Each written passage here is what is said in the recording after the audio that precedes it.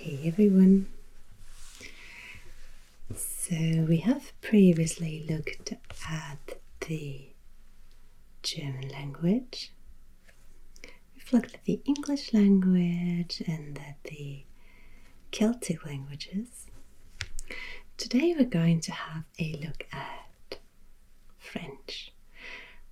If you're a French speaker, you probably think this is already quite overdue. French is still a really important language in the world, part of the official or working languages of many international organizations, and about 300 million people worldwide communicate in French on a regular basis. And that number is estimated to grow to 500 million, so might actually be getting more important.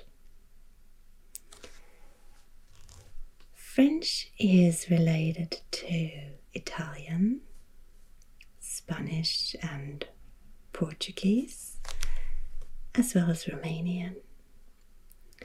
Those are the Romance languages.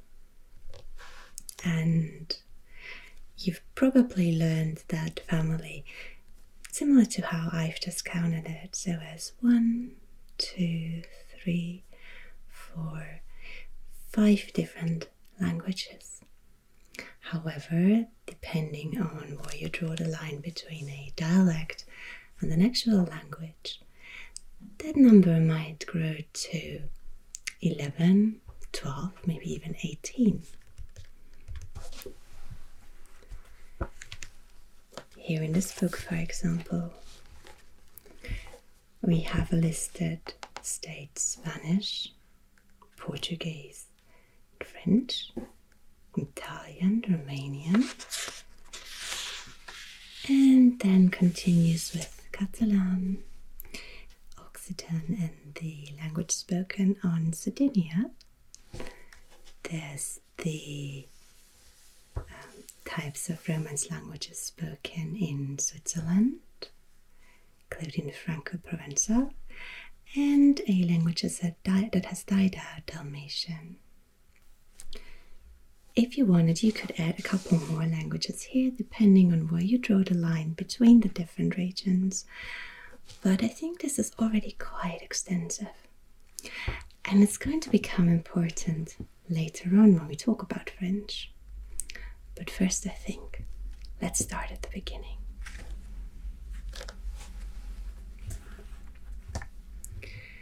And the beginning with French, of course, is during the Roman Empire.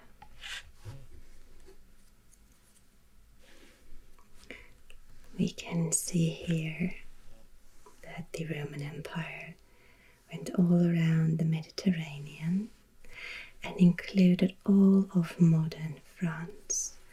Here it is Gallia with Aquitania, Narbonensis, Lugudunensis, and then we get into the Benelux states here and across the Rhine into Germania.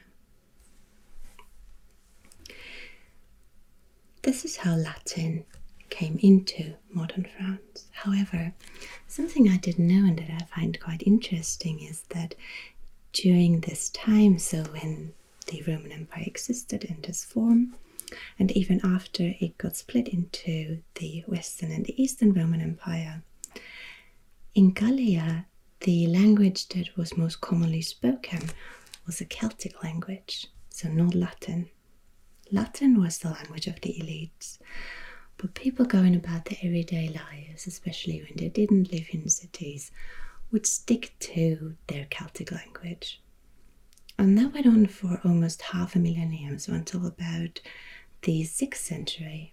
Only then became Latin more common and the Celtic languages started to disappear.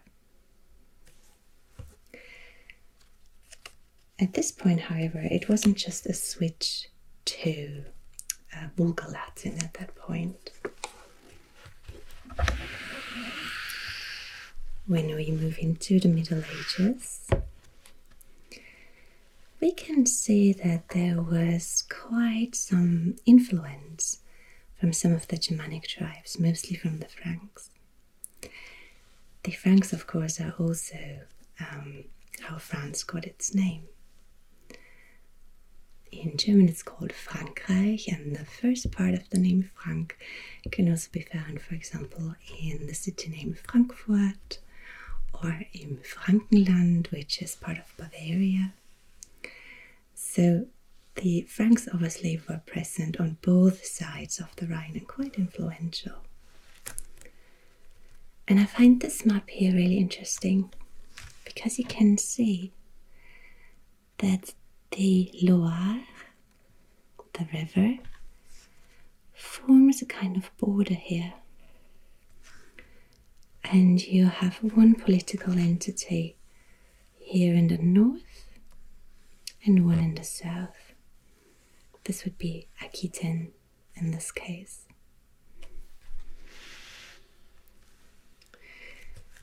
After the fall of the West Roman Empire, you can see here that you actually have an extensive Frankish empire. It's divided into eastern and western parts, and later when it split became so that the historical ancestor of Germany and France. From this time, there's a lot of influence on the French language, which maybe explains why it seems so different compared to, say, Italian or Spanish. I know some people who can speak to each other in their native tongues as Italians and Spaniards, and they can understand each other quite well. But with French, the pronunciation has shifted quite a lot. There's of course still similarities, but it can be more difficult to understand. And part of that reason could be, for one, the Celtic substrate, so the Celtic basis that nonetheless had an influence on language, and the Frankish superstrate, so the influence that came on top of the language later on. This division here can also be found in the language today. For example, when you look at the names of cities, one very common city name is New Village, or in Austria we often have places called, for example, New Church. In French, as you surely know, the adjective comes after the noun.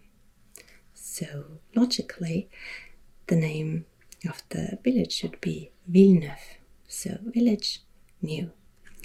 That's what you find here in the south. But if you go into the northern regions, especially here where you get into the border areas, the Germanic regions, you will probably find places that are called Neufville, new village, so just like in German.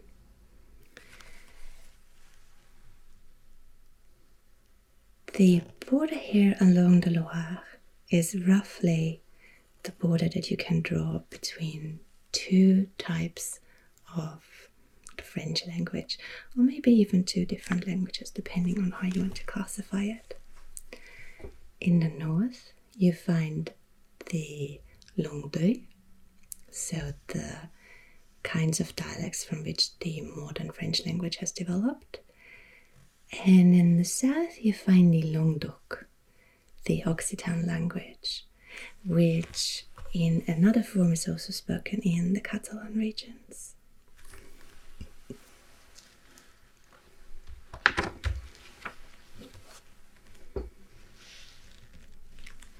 If we're looking at this map of France, we can also see, of course, the Bretagne, where today you still find native speakers of Breton, which is a Celtic language. We've already talked about the Normandie, where some Viking settlers brought their native language with them. They then assimilated, but kept a little bit of the pronunciation and some of the words, so you have some Viking influence in the language here. When we get closer north, we have a lot of Germanic influences, especially here in Alsace and Lorraine, which would be around here with Metz, which of course these two regions have switched borders from the German Empire to the French Empire, so back and forth. So of course there's a lot of influence from both sides. And then when we look closer, we have the geographical vicinity to Switzerland here. In Switzerland, there's also a French-speaking region, and together with Savoy, across the border in France, this is Franco-Provençal. So again, this can be classified as a dialect. It can also be classified as a different language. I think it makes sense to classify it as a language. However, especially in this region, there's the issue that the language was never developed into a standard. So there's not one written standard that you would use to communicate in that language. Instead, you have a lot of sort of regional entities that stuck to their specific way of speaking, especially in different mountain valleys, which is on the one hand would preserve these languages, but on the other hand, of course, they never really developed one form across the entire region. So this, unfortunately, is a language that doesn't have too many native speakers anymore.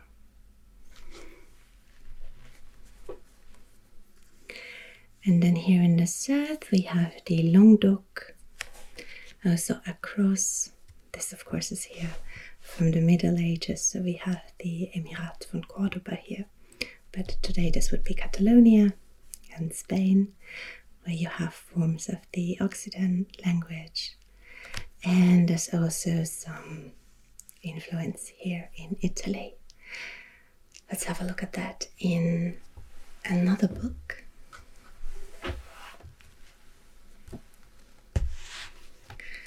We have a nice overview here, not quite as colorful. Franco-Provençal with Lyon. We have Gascogne, Occitan du Sud, Occitan du Nord. The different kinds of the Occitan language with Catalan being also spoken here in Perpignan, which is a very nice city to visit if you ever come into this area. We have Paris here in the center of the region where the modern French was developed, which I think also tells us something about the question of power behind the French language. There's a reason why Franco-Provençal is a regional language, mostly spoken by older people, and the kind of French that was spoken in Paris today is the language that was superimposed in the entire country and also outside of Europe. But we'll get to that in a minute. So you have the Languedoc here in the north. We can see Alsacien is listed separately. We have Flamand, Wallon, also with a lot of Germanic influence, Normand, and of course Breton. Basque is interesting. It's also a minority language in France. However, it's not related to French. In fact, it's not related to any other known language. So this is an insular language.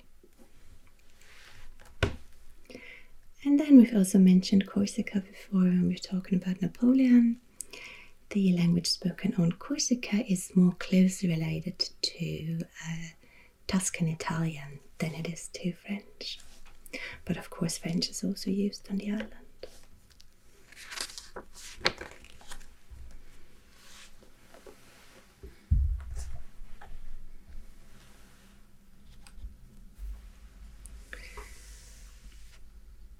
During the Middle Ages, we can speak of Old French. From the 14th to the 17th century, then we have Middle French.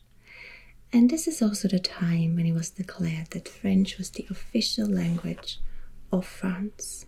That was in 1539. Since the 17th, 18th century, we can speak of modern French. During that time, the Académie Française was established, which makes sure that French is a language following certain norms, which protects its vocabulary from too much English influence. And it's also the time when this decree that only French was to be spoken in France was enforced again, for example, in schools. So for a long time it was forbidden, for example, to speak Breton or Occitan. Until today, the French state does not provide any official data on how many people there are speaking these minority languages. There are, of course, estimates. For example, with Occitan, there's an assumption that there are about 100,000 native speakers at this point. But again, there's no official data. So we just have to do some research and then guesstimate, basically.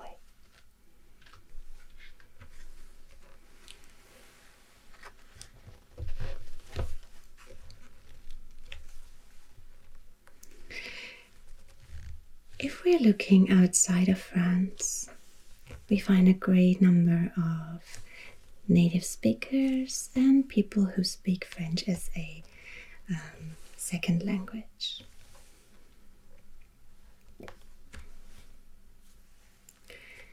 Which of course largely has to do with the colonial empire that France established in the 19th century. We can see here that it reached across the entire globe. From North America, especially here, Quebec. And we also find some French influence in the United States, especially in Louisiana. Here we have Guadeloupe and Martinique.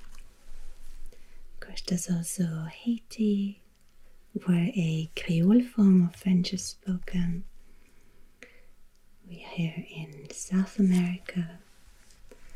Then, of course, large parts of Africa. We're going to have a look at a separate map in a minute.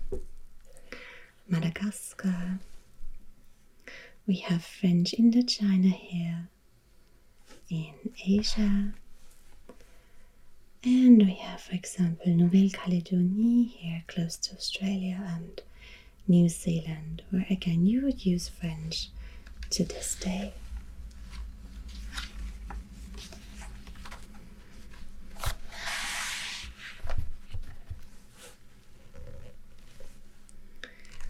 On the African continent,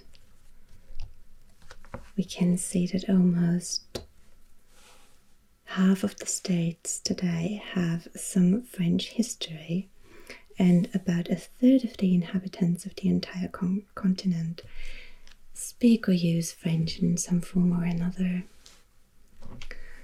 Of course, there's a lot of French influence here in the north, Algeria, Tunisia.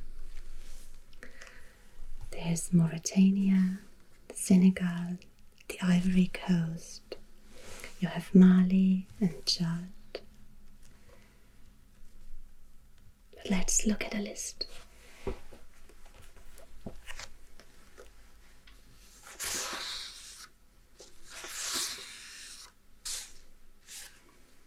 So here we have Africa, l'Afrique d'Expion Française.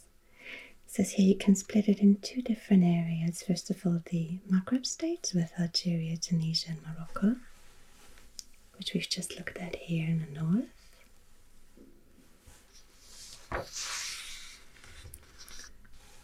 And then we have Mauritania, République du Mali, République du Niger, du Tchad, du Sénégal, with Burkina Faso, République de Guinée, Côte d'Ivoire, la République togolaise, République du Bénin, République du Cameroun, Guinée équatoriale, République centrafricaine, République Gabonaise and République du Congo.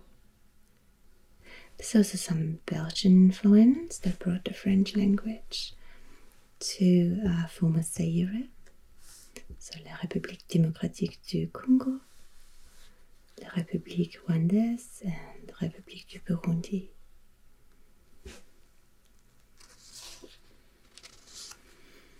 As for the number of speakers, Quebec is the second largest Francophone community outside of France, it says here. There's also French speakers in New Brunswick, Ontario, Nouvelle-Écosse, some in the New England states, and then, of course, in Louisiana, where you have Cajun, which was brought from Canada, Acadien.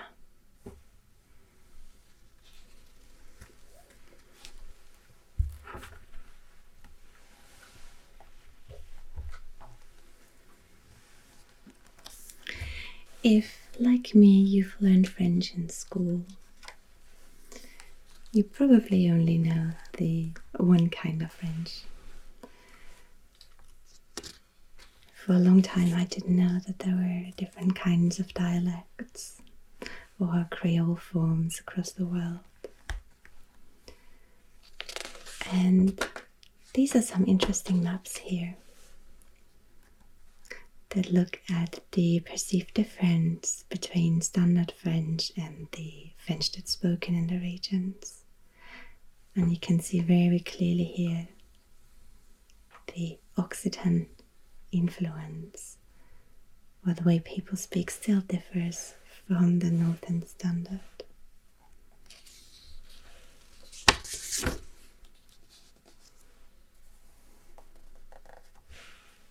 We can see that the entire country can be nicely divided into these dialectal regions, which partly are more closely connected and some with a little more distance to the north. But my impression has been that when you travel around France, you will be understood if you just know one kind of French, and people are happy to accommodate you, even if your French isn't perfect. I think it's just courteous to learn a few phrases in the language of the country you're visiting. And most people are happy to speak a little English with you if your French isn't that great. If you're interested in the French that's spoken outside of Europe, then you might be interested in the Francophonie, which is an international organization. It's a little bit like the Commonwealth, but not quite. So meaning there's a lot of the former colonies, a lot of the regions that still use French today, even if maybe the former political connection to France has been severed in the meantime. And there's also a TV station that you can watch, I think, worldwide, which is TV5. So that's not an official channel of the French network, but it's from this international organization called La Francophonie. And it promotes French across the globe. And I think it allows you to experience some more dialects, some more some newer forms of the French language that are developing. And again, these are not deficient languages, just like I said with English. These are just different forms that are sometimes currently in a state of development, of standardization, and that's quite a fascinating process. All right. So I hope you enjoyed this little look at another language. Let me know if there's another language that you'd like me to look at next. I'm happy to read up on it. For today, thank you for watching, and I'll see you again next week.